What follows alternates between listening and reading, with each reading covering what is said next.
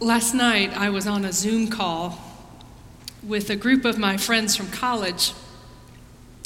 In a few weeks, we were to be gathering on campus for our 30th reunion, but alas, it was canceled, of course.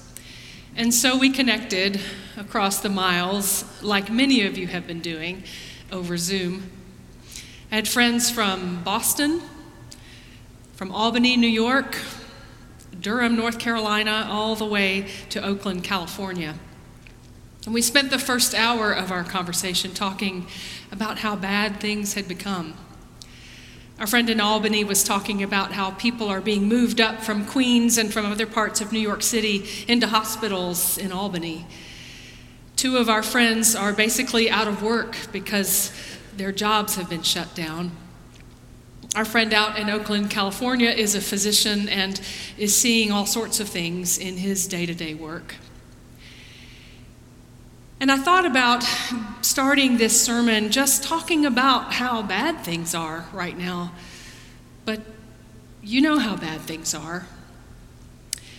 From our economy shutting down and all those folks who have lost jobs and what that means for the most vulnerable people in our society, for those who started off before the pandemic with no safety net, what that means for them. To the health workers and those working in the hospitals, to the sick sitting alone in intensive care units.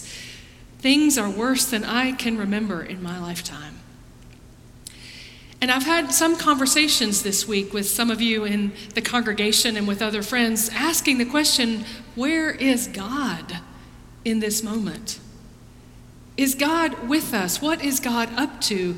Is God causing all of this, trying to teach us something, or is God just asleep to our suffering? It feels sometimes that God is silent, that God is far removed from where we are, just looking on with detachment and waiting for us to get through it from the other side. Well, if you've been asking those questions and struggling within yourself and your own spirit with finding the presence of God in this moment, then let's go together to the Garden of Gethsemane. This is where we find Jesus after he has shared this last meal with his disciples. I don't think his disciples know that they have just shared their last meal with Jesus. I think to them this was just another Passover. And perhaps they've had a few glasses of wine, they're feeling sleepy, and so they have a hard time staying awake in the garden with him. But Jesus knows that it was his last supper with him. Jesus knows that one of these, his best friends in the whole world, Judas Iscariot, has betrayed him. Jesus knows that there is a price on his head. When he entered into Jerusalem with the palms waving, one of the first things he did was go into the temple and turn over the tables. And he called out the hypocrisy of the religious authorities, and he knew from that moment they were after him and they wanted to silence him, and that it wouldn't be long. His hour had come, and he knew it. And so after supper, he goes into the Garden of Gethsemane with these, his closest friends. And he takes with them three of them that, for whatever reason, are always with him in these closest, most intimate of moments, Peter, James, and John. And he says to them, I am deeply anguished, even unto death. Will you stay with me? Stay awake with me while I pray. That's all he asks of them. He knows they can't fix it, they can't change it, but he just wants them with him. We see Jesus in this moment as his fully human self. Our Christian theology teaches us that Jesus is fully divine, fully God, and at the same time, fully human. And we see his humanity in this moment of anguish, this moment of deep grief and dread and emotion and perhaps even fear. And like any of us, he wants his friends close to him, just to sit with him as he prays. And in this moment of his full humanity, he prays to God is there any other way? Is there some way that we could take a shortcut through this suffering and still accomplish what we want to accomplish? Is there any way that I could escape the inevitable, the pain, the torture, the death that lies ahead of me? Is there any way around it? He prays as any of us would, I believe. And in his prayers, he realizes that there is no other way.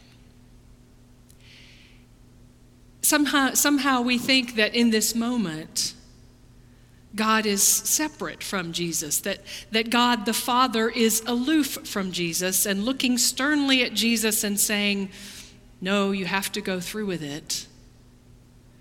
As if God wasn't deeply involved in this moment as well, as if God were not also fully present in Jesus himself.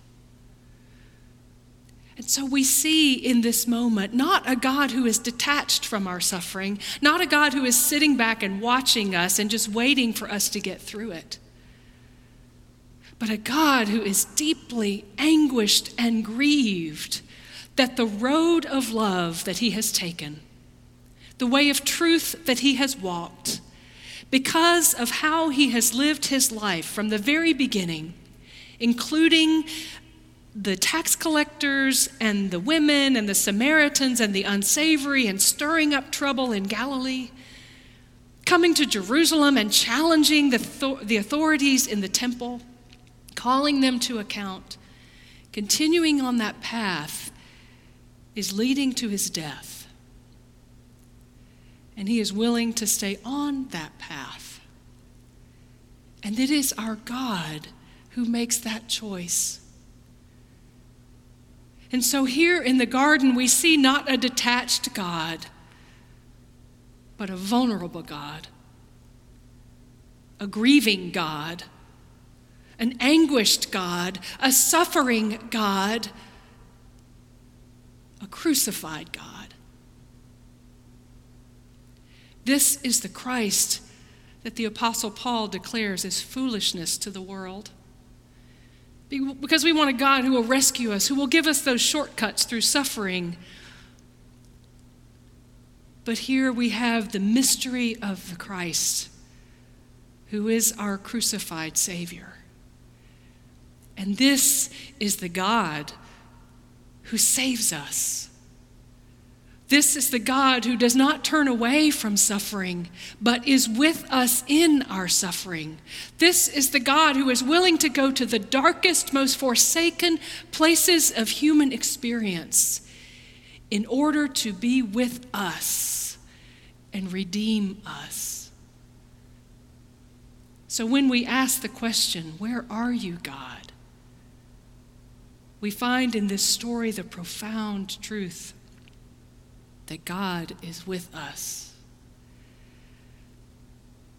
When Jesus comes into the garden and he says to his disciples, "Stay with me, stay awake, for I am in deep anguish." I read those words this week and realized that's how I've been praying to God. God, I am in anguish. We are grieving. We are suffering. Please stay awake. Don't fall asleep to our suffering. As if God would fall asleep to the suffering of the world God loves. No, God is fully present in every one of those ICU units, with every doctor and nurse who is putting their life on the line every day, with those friends working in the grocery stores who are taking those risks on our behalf, with those who are on the streets without anywhere to turn. God is within them and for them and with us and for us. So the invitation for us is to stay awake with God in that suffering, to stay awake to our own suffering, to allow ourselves to feel it and experience it and trust that God is holding it with us. to stay awake to the suffering of others and to our world and to the vulnerable ones in our community, to pray for them and stand with them in prayer in this time, and not to shy away from that suffering. And to trust as we go to bed every night that we can place it in God's hands and God will hold it for all of us. And to stay awake to the suffering of Christ as we enter into this Holy Week, not to desert him as his disciples did, but to walk with him to the cross, to worship on Maundy Thursday and hear the story on Good Friday of his crucifixion and stay with him at the cross, as hard as it gets to remain in that darkness and in that suffering.